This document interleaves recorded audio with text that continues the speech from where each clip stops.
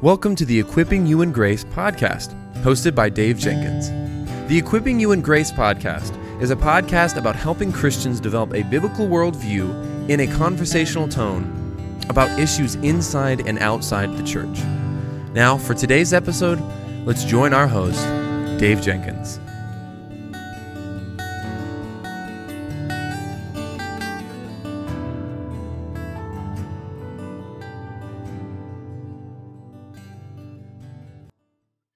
All right, guys, welcome back to the Equip You in Grace podcast. My name is Dave, and I'm the host for the show. And with me today, we get to welcome to the show my friend and sister in Christ, Dawn Hill. Dawn, welcome to Equip You in Grace. Thanks for having me on, Dave. I appreciate it. Yeah, I'm really excited about this. I know you have a lot to say about the topic that we're going to talk about, and so before we get to that, though, can you tell us a little bit about your life, your marriage, what you do ministry-wise, writing, podcasting, those types of things, and any ministry projects that you're particularly excited about? Yeah, well, for those that don't know me, my name is Dawn Hill. I am from Virginia. That's where we reside. I have a husband I've been married to for 17 years this year. And we have two children. We have a daughter and a son, Annabelle and Ephraim. And as far as the ministry that I do, I focus mainly on ministering to other women that are coming out of this type of movement, the hyper-charismatic New Apostolic Reformation. I'm a blogger. I've been a blogger. I was a blogger in this movement, and then that drastically changed after I came out of it. It started changing before that to some degree, but that was before God woke me up in what was going on and what I was involved in. But the blog has drastically changed to really address the issues, the topics, and the beliefs that I once held to, and trying to help other people to go back to Scripture, always guiding people back to the gospel, back to the Scripture. And I also do a podcast I started in 2020 that correlates with my blog. And so that seems to be helpful to some people to see and to hear. And I'm never wanting to attack people. I'm always looking at the teaching and saying, go back to the Word of God in context. As far as ministry projects, I do write for Christianity.com. So I write articles for them. And also recently I started co-partnering with a friend and sister in Christ, Emily Massey. And so we are co-leading a women's discipleship group together to help women that have come out of this and to offer some help and assistance to them and support. And she created this group and graciously asked me to be a part of it. And so we're helping these women and encouraging them, guiding them back to Scripture, and offering prayer and support in that way. So that's what I do. Yeah, that's really great. Wonderful. Yeah, I'm looking forward I have a few episodes that I'm going to be listening to here soon. And so I'm excited about that and to hear more about that. But can you tell us about how you came out of the New Apostolic Reformation? Yeah, it seems or sounds rather kind of dramatic, and it happened in 2019. So the ministry that I was part of it for almost 20 years. It was about 18 years that my husband and I were part of this ministry. It was all I ever knew. So I was not raised in church. And the church that we were part of, it was more of word of faith. Initially, a lot of Kenneth Hagin teachings. The minister that I was under, he was affiliated with Norval Hayes, which was affiliated with Kenneth Hagin, Copeland, and all those. But the last 5 to 7 years that we were there, he really started embracing being an apostle. And I didn't realize at the time, but we were always being indoctrinated with the fivefold ministry along the way. And I had attended a Bible college that was part of the church, and went all 6 years to get my doctorate in theology, which was not a real doctorate. But at any rate, so I was well indoctrinated with a lot of this teaching, and the belief is that the apostles and prophets were being restored in order to govern the church. So they were looked upon as this, but the New Apostolic Reformation was never a term that was used. So fast forward to 2019, I was very much personally entrenched in this movement. I was identified as a prophet in this movement by the apostle I was under and several other people. I was affiliated with Jennifer LeClaire, a few other leaders that would come in. And also, I was being considered for writing Bible studies for the Passion Translation. So Brian Simmons had actually seen my blog and had contacted me via email in 2017. He reached out to his publishing house. They contacted me. So that was a couple years in the making, but it never happened. Thank the Lord. So that was all, that had all culminated into this moment in 2019. This was all going on. I was deep into this movement. And I cannot explain fully what happened, except that the Lord opened my eyes and my ears to hear and to see what was going on. We were in a service in 2019. The apostle we were under had done what was called he called it the Daniel Tour, and he was going around to different churches and ministering from the book of Daniel.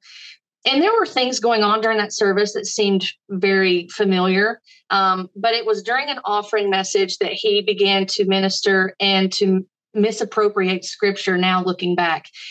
And those were the moments. It's really ironic to me, Dave, when I think about it.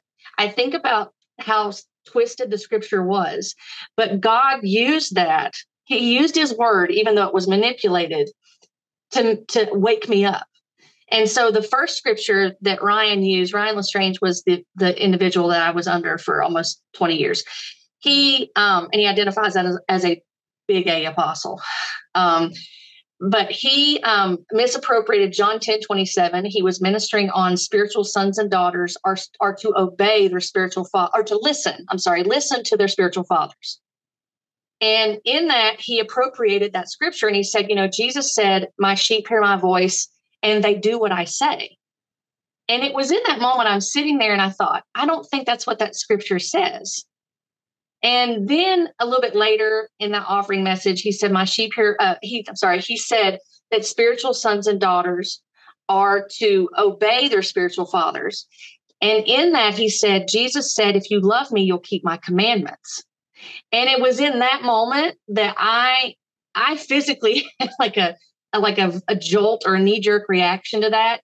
And I began immediately going, what am I sitting under? And so I look at that and I think that God used those moments of even in his word being misappropriated. It reminds me of Isaiah 55:11, where the Lord talks about that his word will do what it's sent out to do. Basically, I'm paraphrasing, but his word is meant to bring us back to him and to minister the gospel, essentially.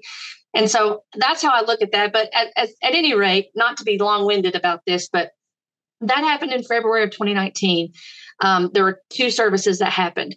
Right after that, the day after those services, my husband and I went to the local leadership and expressed concerns because there were things said that seemed like that the leadership was being attacked on the platform by Ryan, and we just didn't understand what was going on. So we went and asked questions and expressed concerns. And also during that time, there was a Facebook post that I shared from another minister that Ryan really didn't care much for, and he started commenting on that post when he normally didn't comment on my things. And I know from what I found out is that he does have people surveil social media, whether they willingly do it but they let him know when people are posting things or they're attending someone else's conferences that are kind of looked at as opposing and such. Anyway, that caused a problem. So he called a meeting with me, and I thought it was because of the Facebook post, but he ended up after he called the meeting with me, he ended up finding out about the meeting with the local leaders, which was fine. So there were 2 meetings. Each meeting was about 2.5 to 3 hours long. And in those meetings, I was accused of rebellion, and I was accused of dishonoring the founder of the house. And I was accused of praying against him during the service, of trying to bind him.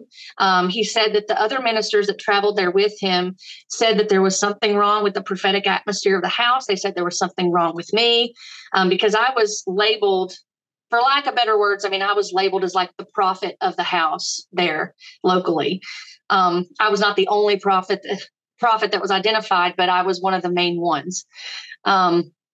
So in that meeting, that's what I was accused of. And the second meeting was more hostile about that. There were other things that were said not related to me, but it became clear to me that the ministry was more of a business than an actual ministry. At the end of that second meeting, I was told I was sat down because I was considered like a threat to the church there, and that I was in rebellion and dishonor because of my actions of asking questions. He was not happy with the fact that I asked questions even in the first meeting. He made that very clear that he was an apostle and that 9 out of 10 apostles would not have another meeting with me, and that he knew that he was busy and he had better things to do at this time, but he knew he needed to deal with this issue. So I was sat down for 6 weeks. I was not allowed to do anything in the church. I wasn't even allowed to print off prayer requests. And I don't know if they were afraid that I was going to attach some demonic entity or something, but he accused me essentially of having demonic entities in a way. So I was basically given stipulations in that second meeting, and I said that I couldn't answer that question at the time. So that's why I was sat down. And then after the 6 weeks, those were reiterated to me in an email, and I was given 30 days to respond to this email and to the stipulations. And the stipulations were that I was to submit to him as an apostle, and I was to submit to a prophet of his choosing that would evaluate me and find out what was spiritually wrong with me, and then report back to Ryan to see if I could be reestablished or placed back under his apostolic umbrella of authority, to see if I was able to minister once again.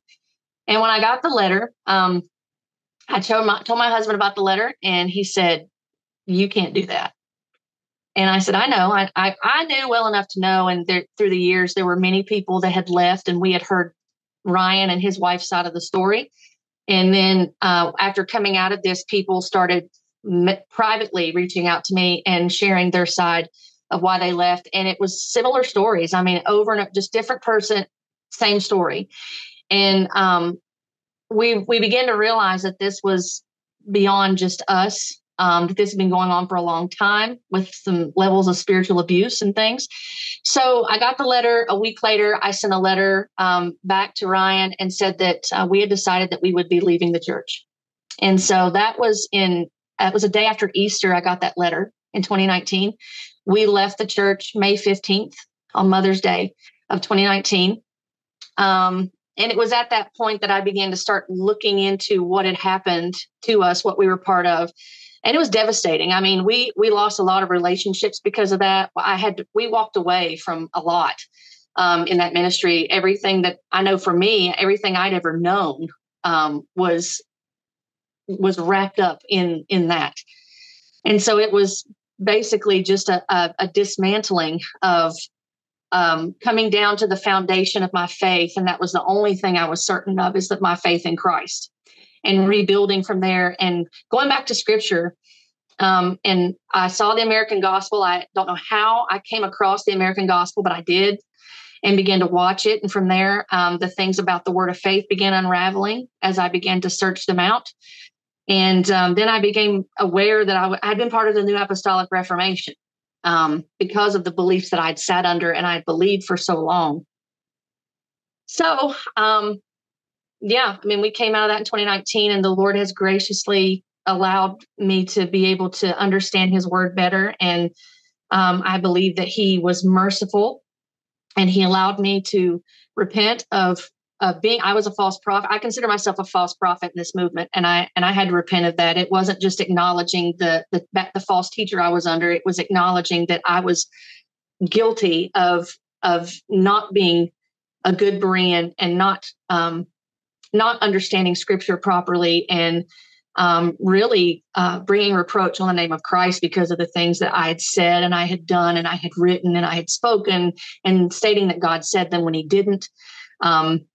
And for that, I am very thankful. And so I get to, we're in a solid biblical church now, and I get to hear the word taught and be ministered to, and to continue to grow in understanding scripture, and in that growing in my fellowship with Christ.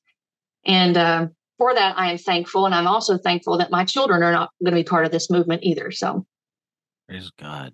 Well, first, I'm so sorry that you experienced that, significant spiritual abuse. That I've heard many stories about that, and it's heartbreaking. It's tragic. Not only coming out of the New Apostolic Reformation, but it happens in the church. And so, yeah. I'm just sorry that you experienced that, and the false teaching. But praise God, He's sovereign, and He opened your eyes, and He has brought you out of that, and now you're helping other people to come out of that. So that's really wonderful, truly. I think you kind of answered this in sharing Amen. I think you kind of shared this in answering, about your testimony, but just maybe to be clear for somebody who's wondering, what is this movement and what should they look for when it comes to the New Apostolic Reformation? Like defining marks, things that, they might not realize that are happening. It's not just simply, I've heard some people make them draw the false conclusions that, it's just about all of us that believe in signs and wonders, or that all of us that are continuationists. That's not the hallmark of the movement. Those things can be affiliated, but the main hallmark of the movement is the belief that governing apostles and prophets are being restored to the church today, that they've been missing for 2,000 years, and that they need to be restored in order for the Great Commission to go forth. And that in order for pastors to be relevant, in order for them to fulfill the Great Commission, they must come underneath an apostle. And apostles are believed to be the governing authority, but like it's usually like I was taught it was like the fivefold, of course, is they equivalent it to a hand. And they say this is like the fivefold, but they say, like Ryan used to say, this is the apostle, and the apostle can touch all of the five, all the other four. And so they can function in that all at different times.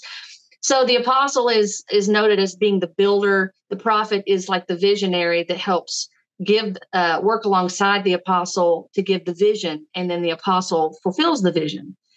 And they are looked upon as the foundation. And to say that they don't believe that is not true, because they appeal to Ephesians 2:20. They appeal to 1 Corinthians 12:28. They appeal to the Acts 2. I was taught that about how you're supposed to submit to the apostles' teaching. They'll say different verses like that, and they'll appeal to the apostles of Christ while trying to say that they don't believe they're apostles of Christ, but they use those verses as the example, which makes no sense whatsoever when you actually look at it. You can't say that you're not when those are the verses that you're using to appeal to being an apostle.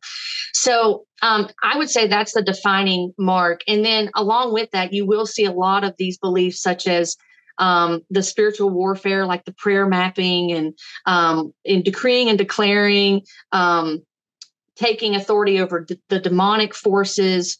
The Passion Translation is used quite a bit in a lot of this movement. The prophetic is how extra biblical revelation is highlighted. There's a lot. The seven mountain movement, 7 Mountain Mandate. That's another one. So there's a lot of different areas that can be affiliated with this. Not all leaders will demonstrate those beliefs or those traits, but the defining one is governing apostles and prophets. Yeah, it's really good.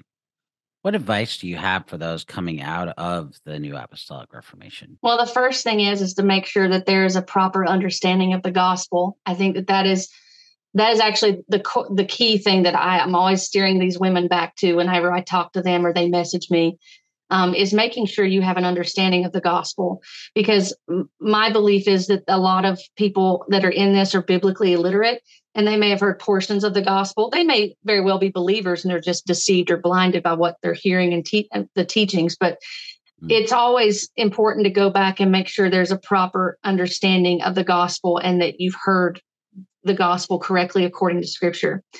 The other thing too is getting into the Word of God, and making that a priority of reading the Word of God, studying the Word of God, finding a biblically solid church. There's a lot of people that come out of this that they're very fearful of trying to find a church because they don't want to be deceived again. They have legitimately been abused in some way, shape, or fashion. They don't trust the leadership. They don't even trust themselves to know what is right and what is wrong. Finding a biblically solid church is vital, rather than isolate yourself and trying to figure things out on your own. And there's good resources that are out there to find a biblically solid church, but those are the main things I would tell someone. Yeah. So I think that's really it's tragic, what you were just sharing, because, and I think this really highlights the point about biblical literacy. Like, if you can't go to the pastor or one of the elders of the church, or even one of the deacons, or a trusted seasoned Christian in your church, that's mature in the faith, then you're never going to be able to get those questions answered. And so it's tragic to me that Ryan would do that. And that's just, I don't know any pastor that I know well that would ever do that. They would do the opposite. You come to them with an honest question, and even if they think that you might know it, they're not going to look down their nose at you. They might be like, well, you probably should know that if you've been a Christian a long time, but they're not going to come down hard on you or whatever. They might be a little bit concerned depending on the question, if it's like super basic, but even there, they're going to still help you and come alongside of you. And so anyway, I just say all that to say it's no surprise then that, like you said, that there would be biblical literacy as an issue. Right. Yeah, questions were definitely not welcome. Yeah. And the thing was too, is that we never had a problem with them in all the 18 years that we were there. We were never called in for discipline or anything like that, and not had any problems. But the moment that I began, well, both of us asked questions, and that was the thing too. I was the one that was disciplined. My husband overran the media team, and he was not sat down. Both of us went to that meeting. And both of us asked questions, but I was the one that was targeted because I was the prophet. And so how dare I question the apostle? The questions were not welcome. The moment that I started questioning, either one of us started questioning, that was when we were called into question of our loyalty, of our ability to show honor, of our rebellious nature. It was rather eye-opening at that moment what happened. But I can tell you that this isn't a problem only with the New Apostolic Reformation. Growing up in the church and with seeing the things that I saw, and then being in ministry for almost 23 years in August, I can tell you that this is a problem in the church just in general, where Right. we have people that come, and it's like, it's okay to have questions if you're asking a sincere question. If you're asking a question to be, difficult or obstinate or something like that, that's a whole nother question. But if there's nothing wrong with wrestling with your faith. The issue is the part that's sinful is when you're doing it with the wrong motive. Right. And you're just doubting to doubt because it's so cool. And, you think that you're super spiritual to do it. That is the problem. Right. In fact, there's a long history of that we see in the church. And unfortunately, I've seen it up close and personal. So, it's sad, but don't be afraid, guys, to ask those questions that you have and to seek those answers and find good, solid resources. I know there's those out there, they say that the New Apostolic Reformation is kind of like the boogeyman. It's not a real thing. How do you respond to that? That's really interesting, and it's frustrating when I hear people say, and granted, there are people out there that don't know. I had no idea what I was part of, and I was in it. So I know that there are people that legitimately don't know that they're in this because they've never heard that people don't refer to it that are in it. However, just because that's not what you call it doesn't mean that you're not part of it. And that's the thing that like this dissociation that begins to take place is that, well, I don't know what that is, so I can't be part of it. But you are, if you believe that there are governing apostles and prophets that exist today that can have revelation that Even though they say it's not, it is on par with Scripture. They believe it's authoritative. If you don't listen to them, they will make an example out of you. So that's the one thing. Well, I would say this. I defer to books, to videos, to articles that are written by these people. And I've got some of these pulled just for example. This one right here. This book was written, it's called Modern Day Apostles. It was written by Shayon, he was a protege, a spiritual son of C. Peter Wagner. C. Peter Wagner was the one that actually he created the term New Apostolic Reformation. And for those that don't know who Wagner is, he was really known for his understanding of church growth. He wrote many books about church growth, and he was credited with creating this term because he said that he noticed a trend in 3 different movements that took place, and he cited this as the New Apostolic Reformation. He was the one he said that this was taking place and that we were in the second apostolic age that began in 2001, I believe he said. But Shayon was under Wagner. Well, this book right here by Shayon was endorsed by several people that you would know in here: Robert Henderson, Patricia King, Mark Sharona, Sean Bowles, James Gall, Chris Valentin, Robert Morris, Cindy Jacobs, Lou Engle. The foreword was written by Bill Johnson, 2019. And I want to read, if it's okay, just a couple of small things in here. For example, on page 25, again, this book was written in 2019, published in 2019 by Destiny Image. Page 25, Shayon says, we can now say we are living in the new apostolic age because God is restoring the truth that the gift and the office of apostles is for today. When we go on to page 26, he has a heading called Modern Day Apostles, the New Apostolic Reformation. On page 33 of this book, he says, quote, the gift and office of apostle not only function today, but we are living in a new age that Peter Wagner has defined as the New Apostolic Reformation. Modern day apostles will contribute to a more dramatic transformation of the church than anything else since the Protestant Reformation. Apostles are key to discipling nations. They are the key to fulfilling the Great Commission. Peter Wagner used the word apostolic because the people in and around this movement believe in apostles today. On page 39, he has a working definition of an apostle. He believes an apostle is a Christ-like ambassador with extraordinary authority, called and sent out by Jesus Christ with a special assignment to align the church to bring heaven's culture to earth and fulfill the mandate to disciple nations. He goes on later on that same page to say God is bringing about an apostolic reformation. And on page 123 of this book, a chapter 15 that's titled Apostles Govern, Shayon says apostles govern. The word govern is defined as to exercise continuous sovereign authority, especially to control and direct the making and administration of policy. Now, the question I have is, if the people that endorse this book don't know what the New Apostolic Reformation is, then I don't know what they read, because it's throughout this book. Shayon did not conceal it. It's clear in this book. And I'm sure there's other examples in that book. Another one I'll appeal to is Dominion.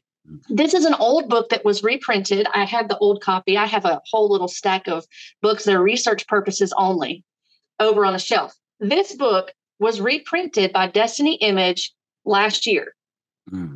This book was written by C. Peter Wagner. And in this book, he talks about open theism and lots of things in this book.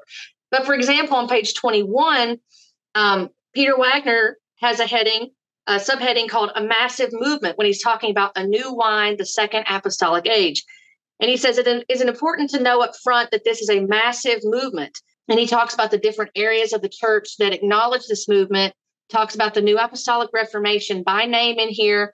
And then he goes on page 24 to mention about how in the 70s, the office of the intercessor was reestablished. And then in the 1980s, the gift and office of prophet began to be reaffirmed by the body of Christ. And then he says on page 24, the decade of the 1990s saw the beginning of the recognition of the gift and office of apostle in today's church. True, many Christian leaders do not as yet believe that we now have legitimate apostles on the level of Peter or Paul or John, but a critical mass of the church agrees that they are here. So he's talking, and he goes on to mention the example of International Coalition of Apostles, which is now called ICAL. It's been changed to International Coalition of Apostolic Leaders, which they've removed some of Wagner's statements and phrases on there, because I saw that. And I know Holly noted that as well, which was really neat when I talked to her. She mentioned that. And I said, oh, yeah, I noticed that too, that I had actually gone on their website when I was doing research.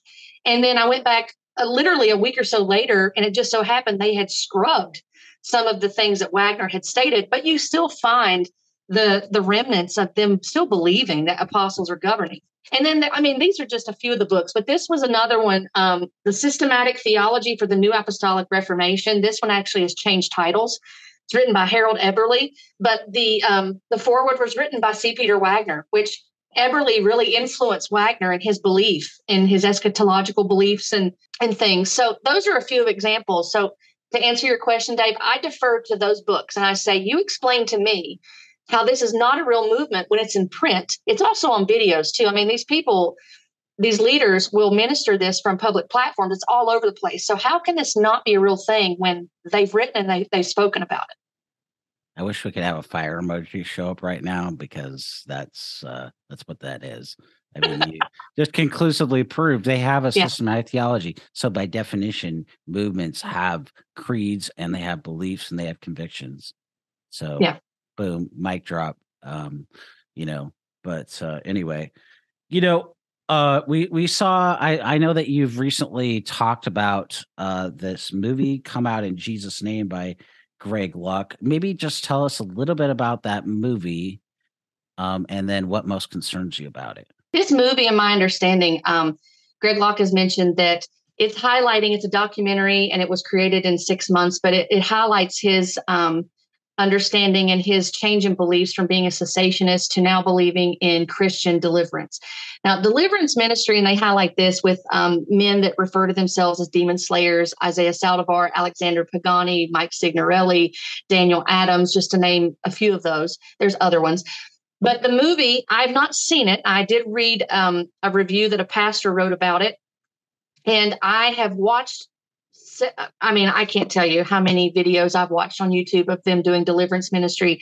I was part of a ministry that believed in practiced deliverance, not to this necessarily this extreme that they do, but still it was practiced. And the whole belief in deliverance ministry is that Christians have indwelling demons and need them cast out. And these men teach that it is the Christian that needs demons cast out, not unbelievers. And then there's a game of semantics played with the word demon possessed. And they will say, well, we cast demons out of Christians, but we don't believe they're demon possessed. And there's different teachings that are perpetuated. These teachings have been around for decades. I'm not saying anything new. I'm sure that there's lots of people that know more about this than I do. But these teachings have been around for decades. This is not anything new. This was going on years and years ago. And these men and women are taking old material and just putting a fresh face on it, is what they're doing. Because these Christians or professing Christians, and I know that probably is offensive to people, but sad to say, there are probably a lot of these people that are not born again, that they're having these manifestations, which I find troubling. Is that you see these people writhing around the floor, coughing, vomiting. They're encouraged to do this. I'm worried and concerned that this is, it's really prepping people. It's telling them, well, you probably are going to have this happen. And so these people are seeing this take place. Some of it could be spiritually going on, but at any rate, the focus is that it's in Christians that this is happening. They're encouraged to vomit, to cough things up, because they say that a demon is a spirit. And so just as you breathe it in, you breathe it out. They believe in generational curses. They believe that demons get attached to bloodlines. They believe that a demon can enter you when you're in your mother's womb because of rejection, that your mother didn't want you. And so a demon attached itself to you. They believe that if you play with Ouija boards and things like that, you are having demonic spirits attached to you. And it just goes on and on and on. And they will say, well, we don't focus on demons, but I don't hear a whole lot of teaching from them about sin sanctification, crucifying the flesh, understanding that sin is still a problem for you, even as a believer, but you have the Holy Spirit to help you walk in power over sin. And so that's not being taught, and people are not being discipled properly in a biblical fashion. Instead, they're being told, well, you're dealing with a lust spirit, so you need to have that cast out of you, instead of saying, no, you're in sin.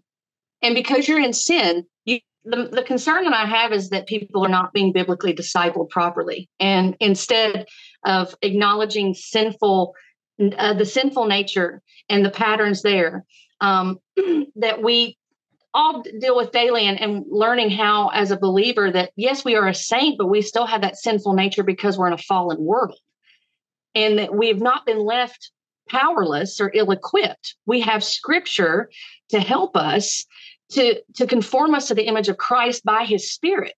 So we have the Word of God to help us in the instruction, and we have the Holy Spirit to help us to kill sin, according to Romans 8:13, to be led by the Spirit, not by the flesh, to be conformed to the image of Christ, to not be left under the tyranny of Satan. And that's what I see the difference of, is that we, as citizens of heaven, we're no longer under the tyranny of Satan. We have been empowered by the Holy Spirit to overcome the power of sin. But that's not talked about in this deliverance ministry. It's all a focus on the demonic and experience. They will appeal to experience and say, well, you're going to tell a bunch of Christians, believers, that they haven't had demons cast out? Well, your experience doesn't interpret Scripture.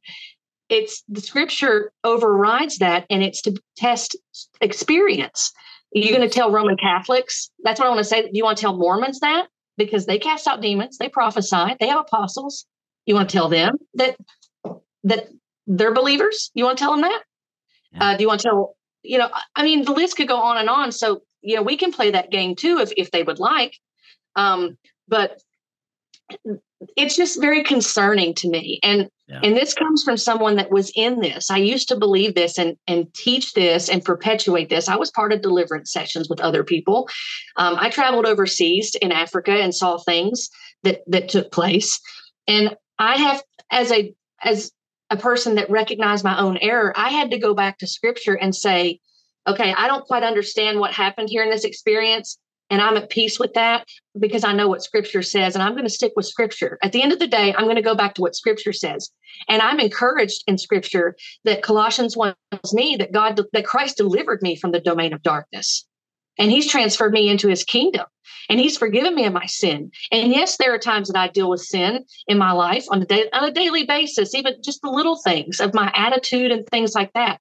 And I'm thankful that I have a high priest that's ever interceding for me, and I can go before God's throne, ask for forgiveness, and ask by His Spirit to be conformed daily to His image and be at peace with that. I'm encouraged that the battle, when I read Scripture, the battle with the demonic is from without, not within me. 1 John 4:4 says, greater is He who is in you than he who is in the world. So it's not a matter of denying that Satan exists or the demonic. It's just a matter of acknowledging who is greater than him and realizing that that the Holy Spirit is far greater than the demonic. And my argument would be is that they diminish the power of the Holy Spirit by what they're doing. Amen. Amen. And they undermine, as you're talking about, the role of sanctification in the life of the believer. Yeah. And they elevate. I mean, the thing that people have to understand is there's so little biblical data about angels and demons and even Satan. And that's intentional because, as you're highlighting, we get obsessed about it. And people are obsessed about it more than what God has said and what God means. Now, I think we would both agree that, no Christian that is indwelt by the Spirit, every Christian has the Holy Spirit at the moment of conversion. And so no Christian can be possessed by a demon. Harassed, right? Yes. That's why we have to humble ourselves under that's why Scripture again and again tells us to humble ourselves. I think of James 4:8, Philippians, or not Philippians, 1 Peter 5:6. In fact, what's interesting about 1 Peter 5:6 is humble yourselves under the mighty hand of God. And then what's the result? Cast your cares on the Lord. It's really that's really interesting to me. But we could go down that rabbit trail quite a bit. But what most concerns you about the New Apostolic Reformation and their use of, the Passion Translation? Well, as someone who used to read the Passion Translation, I understand its appeal. It's very poetic in its wording. It's verbose in its in its wording. It's about 50% longer in many of the verses than recognized actual translations. What concerns me about the Passion now, and I am thankful for individuals like Mike Winger who shed light. His videos were very helpful to me coming out of this when I began to look at this. And when I watched the videos that he did initially before the Passion Project, I realized at that point, there is no way that I can be part of this Bible study. And like I said, that never came to fruition. So I'm very thankful for that. But the Passion Translation is not a translation. From my understanding, Brian Simmons does not have biblical training in the languages, in the ancient languages, in linguistics with that. And he has even admitted, go ahead. Oh, no, I was going to say, yeah, you were following me. He has no training. He has no academic training. He even admits that in an interview. And the interview he did with Jonathan Welton, I heard that one, and he said that he really relied on the Holy Spirit to help him. And I thought, okay. And the wording that he's used, Winger did an extensive look at this, but if you look at the wording, he's inserted many words that are not in the original manuscripts. He's activate, breakthrough, portals, realms. I mean, there are many, and he focuses on the anointing or the anointed ones. His eschatology, I know he's even changed his how he's translated Revelation. That's made changes in what that means. Song of Solomon and how he translated it. There are people that have noted that he's changed the genre of Song of Solomon. I know Holly had called out several years ago that she had found questions in certain verses that he had translated, and then he made the changes and said nothing about the updates. But yet he claims that Jesus commissioned him. And when you listen to him talk about his claim of being commissioned, it sounds like the apostles. In John, he says that Jesus came through the wall of his room and breathed on him and commissioned him to write this new translation.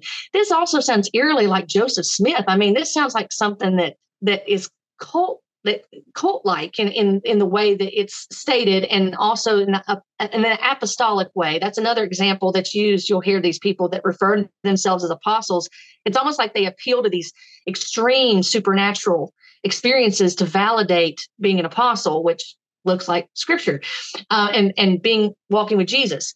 But there's a lot of things that he said. He's alluded to the fact in interviews that he named the Bible and the Passion after an angel. He said that on a Sid Roth interview.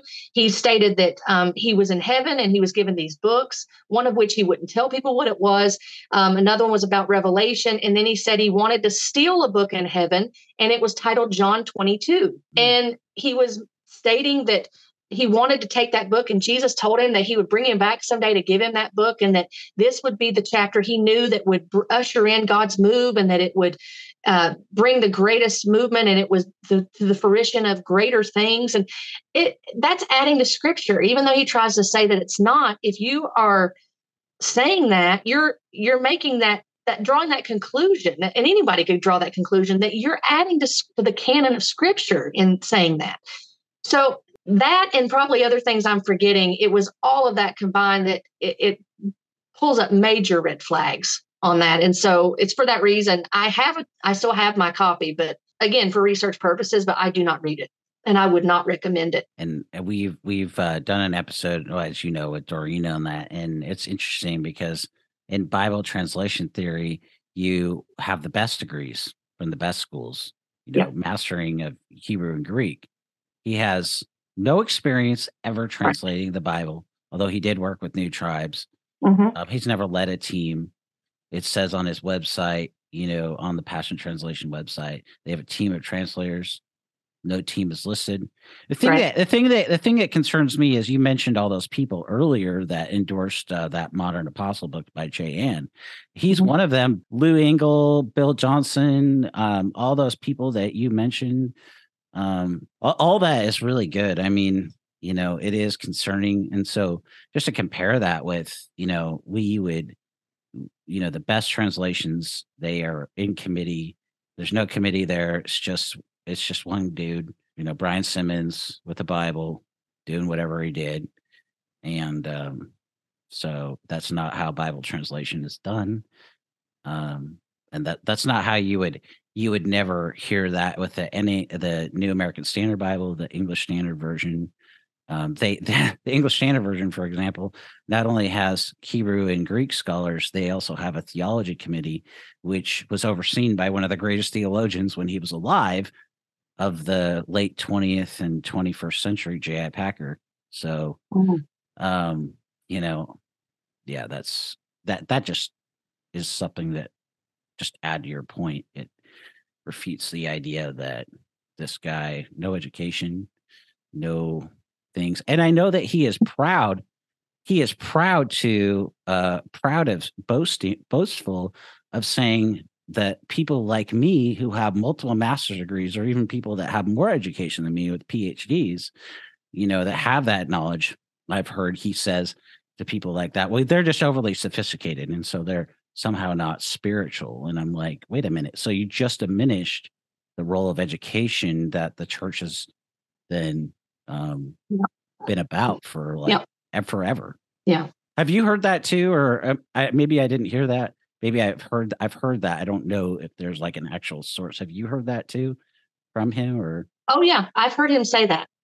And it's almost this attitude of, well, the people that really focus on theology and making sure the Hebrew and the Greek is correct, and worrying about that, they're just religious, or they have head knowledge and really don't have a relationship, really don't have that intimacy with God like he does. And that creates a hierarchy in Christianity that's not present in Scripture. That's unbiblical. There is no hierarchy, and we get to know God by His Word. When He misappropriates and does not translate the word correctly, then I think it's easy to even make the distinction that He's speaking of a God that we don't recognize in Scripture. That's dangerous. When you are not translating and honoring God correctly in properly translating his word, and instead making it say something it doesn't say, then you're speaking of another God, and you are not honoring God in doing that. And we are told to love God with all our minds, with all our hearts, with all our souls. We're to love essentially God with every part of our being, and you'll see this in this movement, not only by the passion, but in this movement. For example, I know it's not just isolated this movement, but for the sake of this discussion, you'll see that stated. You just need to feel. You need to have an experience. You're overthinking things. Don't overanalyze. Don't think. You need to feel. You need to let the Holy Spirit speak to you on this. You need to let your heart feel these things. And that's deceptive. That is deceptive. And we are told to use our minds in Scripture, and to say that is contradicting what the Word commands us to do. Really good. Really good. Maybe just briefly, we're kind of talking about this already, but just to bring it out, we've talked on this show about Jesus calling and other things. And so, what concerns you most about the idea of Christian, quote unquote, Christian mysticism, namely the idea of contact with God through dreams and visions, and hearing, quote unquote, directly from God apart from Scripture? Well, this is something that I did quite a bit when I was in this. I really, my blog was full of, and I have journals that were full of words that I attributed to God, saying the Lord said, God said, Jesus said. And though that may sound nice, and that may sound like that there's fellowship going on, what essentially is happening is that words are being ascribed to God that cannot be proven that He said. When I even look at my journal entries and blogs that I wrote, it was painful. Um, to realize that there were things I said that contradicted Scripture. People pulling Bible verses and ascribing extra biblical revelation to them that's not even within the text. That you wouldn't have a group of people that would come together and they would have that understanding illuminated to them. So the concern is that there has been created extra biblical revelation that's ascribed to God, and it is put on par with Scripture, even though people will say it's not. The problem with saying that it's not is that we don't see, we're not given any examples as a Christian when God speaks unauthoritatively. When we read Scripture, we recognize its authority in our life. When we begin to make excuses for the prophetic and say, well, a false prophet is not someone who prophesies falsely. Well, that's not what the Bible says. So to make that claim is to contradict Scripture. That's not what Scripture says about that. And to say that prophecy can be false today creates a dispensation that is worse than the Old Testament covenant. And we are under a better covenant. So we're told that. So prophecy being fallible, it creates a lack of responsibility and accountability for error, for sin, for false prophecy. And again, it goes back to not honoring God the right way, leading people away from God. That's a huge concern, is that we're leading people away from God and to vain imaginations, where people are being told to rely on their dreams, to rely on their visions. You may have a dream that either came from your imagination, could be demonic potentially. You don't know. You can't say that that's from God. And then people are just they're being led astray. I can't tell you. I mean, Dave, I used to have this book that was a dream dictionary. I threw it out after coming out of this, but I had a dream dictionary. Well, the New Age has dream dictionaries, and they look very similar to the dictionary that I had. And so the dictionary is full of these meanings and these symbols. Well, where are these people getting these meanings from? It's not coming from Scripture. So where are they getting the meanings for these different symbols? This is man-made teaching, and we're relying on man's own understanding. And then the ultimate thing is that we're basically acknowledging in an indirect way that Scripture is not enough. Scripture is not sufficient. We've got to have more. And that's the main problem with this, among the other things, is that it's just never enough, that Scripture is not sufficient for instruction and correction and growing in the grace and knowledge of our Lord and Savior. There's always got to be more. And I firmly believe, as someone who did this and repented of this, is that we're creating this, this belief is being created that you can experience God in your own way. You can hear God in your own way while you're biblically illiterate. You don't know what Scripture says. You don't know that what you're hearing is contradicting Scripture. It's coming from your own imagination. It could be demonically inspired. And that you're not honoring God in the process, and that you're not believing that Scripture is sufficient for you. And to anyone that listens, I just want to say that Scripture is sufficient. Scripture is sufficient, and you can grow in intimacy and fellowship with God by reading His Word. You don't have to have these experiences, these supernatural, mystical experiences, to prove that you know God. You don't have to say, I hear the voice of God for myself, to prove that you know God.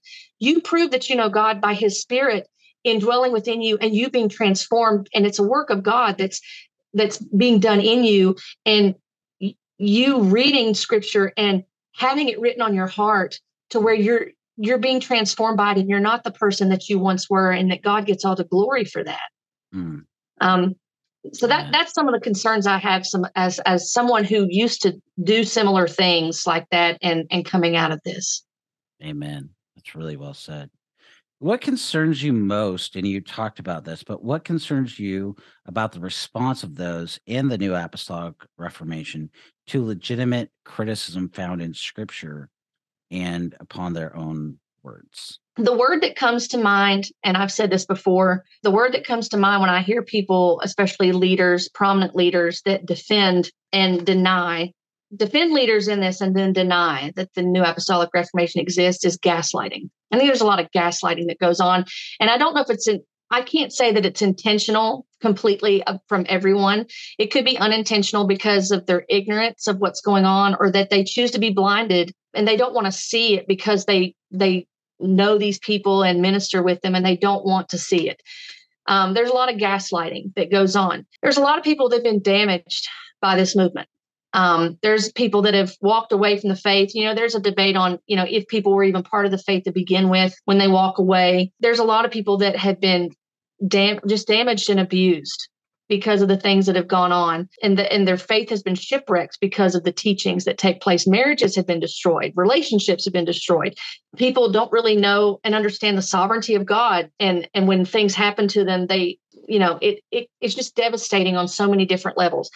And it seems like that some of the leaders are actually more concerned about protecting the leaders than they are the sheep. It just seems like that there's this push sometimes to protect those leaders rather than to say, there's a problem here. We need to look more into this and to acknowledge this and to stop ignoring all of the books that are published, all of the videos that are made, all of the sermons that are preached that are alluding to this, even though they may not use that term, when they're still saying, we believe that apostles and prophets exist today and they're supposed to govern the church and that they're needed, and that we're to take the culture, we're to take the 7 mountains of culture, and that we need to do all of this stuff in order for Jesus to return, and to have all this power and authority and these false aberrant practices and teachings. And then to say, but the NAR doesn't exist. So all you heresy hunters out there and all you people, these conspiracy theorists, this isn't real. That's gaslighting. And I was someone, I didn't know what I was part of. For years, I didn't know what I was part of, but believed all of these things and ascribed to them, and then coming out of it and having my eyes open and my ears open to hear and to understand. And I think I was a part of the NAR and I didn't even realize it. I wish that they would listen more to those of us that have come out of it, instead of dismissing and saying, it's not real. There's nothing to see here. It's gaslighting. Yeah, that's really good. And I think the other thing is, you're talking about a separate point is, and I've heard this many times from people that are here in the area in Southern Oregon that I live in, and it's very prominent, the New Apostolic Reformation. And what they'll do is, instead of reading their Bible, they'll read the latest book from the latest person. Mm-hmm. And so Yep. that means that you're placing, even if you have, and many of these churches have statements of faith that where we could be like, I like that.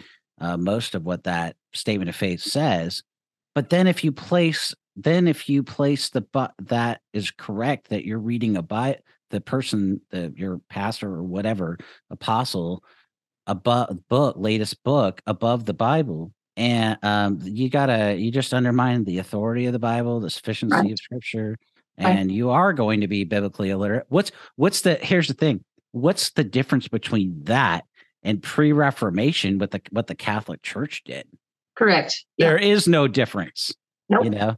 So, and they will hold, even the books, but also going on Elijah List, Charisma. I had a blog post published on Charisma. Yeah. I had them published on Elijah List. Those are 2 big ones.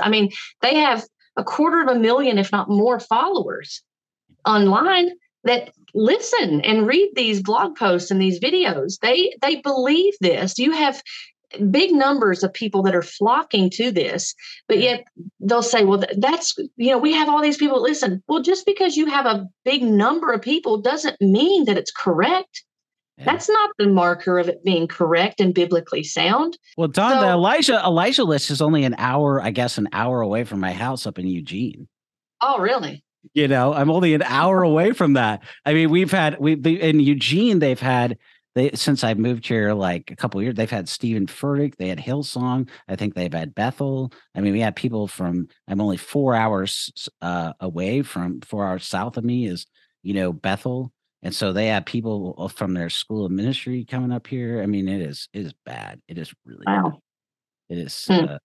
So yeah, all of that is, this is where I'm like, hey, when I was in Idaho, just as an example, like it was the Mormons and they're just all over the place.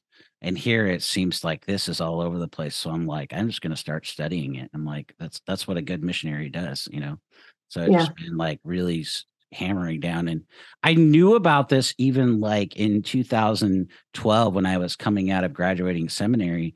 I knew about this.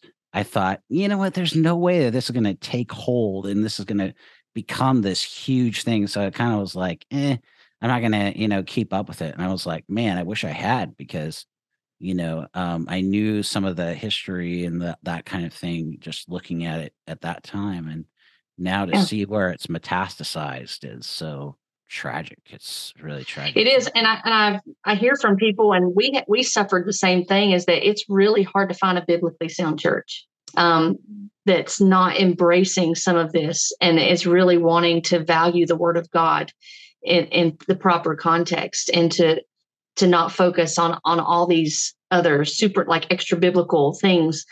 It's very difficult. It's becoming more difficult for people to find a biblically sound church.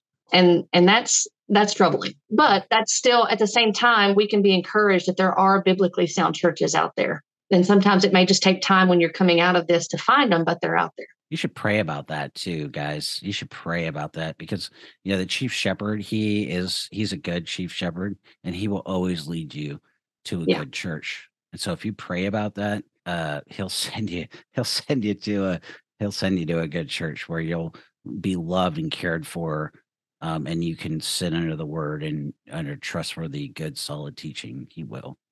It may not be, and it may not be exactly what you want either. You might have to give up some of your preferences, but it's worth it. Where can people go to find you on social media? Tell us about your podcast. Tell us about your writing, those kind of things again. Yeah. So you can find me on social media on Instagram and Facebook. I'm under the Lovesick Scribe. And then I have a blog. It's called lovesickscribe.com. And that was the name that it had when I was in this movement. I know some people have asked me, they said, why didn't you change the name of it? Well, I left it because I still had, there were people that were following that I still wanted to be able to reach. And so I lost a lot of followers when my writing changed, but I left the name. And really that's, I'm a writer, and I desire the Word of God. I desire to know the truth of the Word of God. And so I just left it. But my blog is lovesickscribe.com. And then the podcast is the same. It's all easy to find. It's the Lovesick Scribe podcast. And I usually write and podcast weekly. That works out for my schedule. It'd be nice if I could do it more, but at this point in life, I'm a stay-at-home mom. I homeschool. I have 2 kids. And other things that the hats I wear. And so I've got lots of irons in the fire. And so at this point, God has at least graced me to do what I've done right now.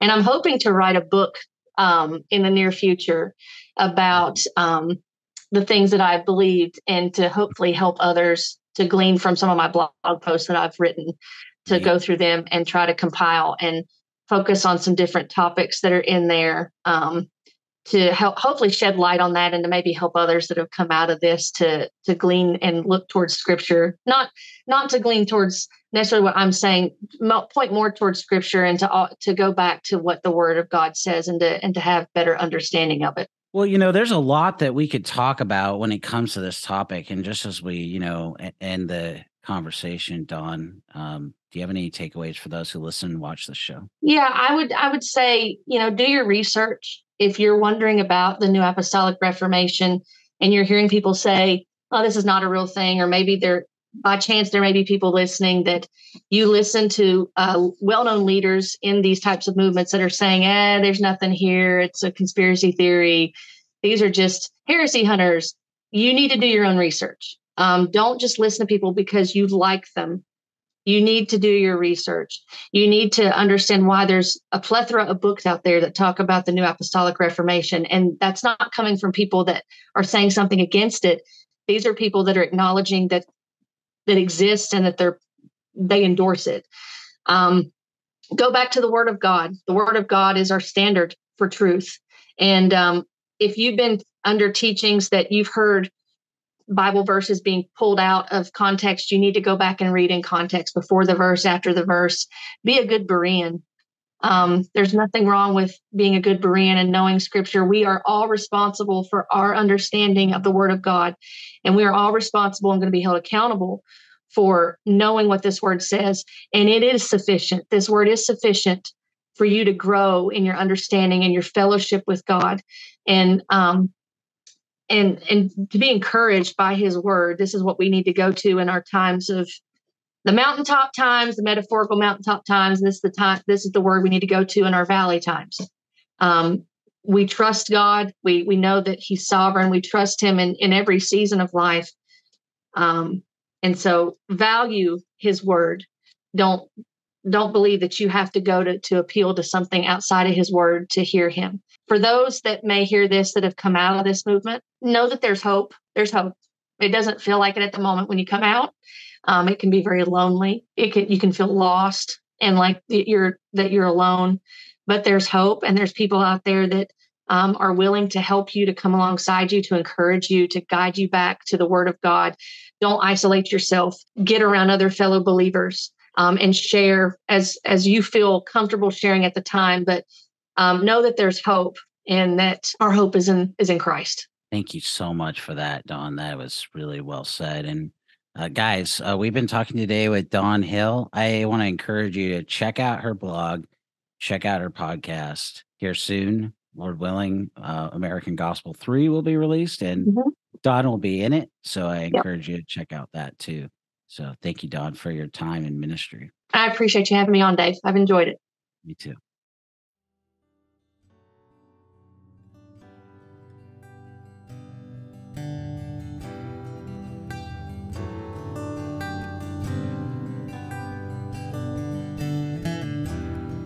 Thank you for listening to the Equipping You in Grace podcast.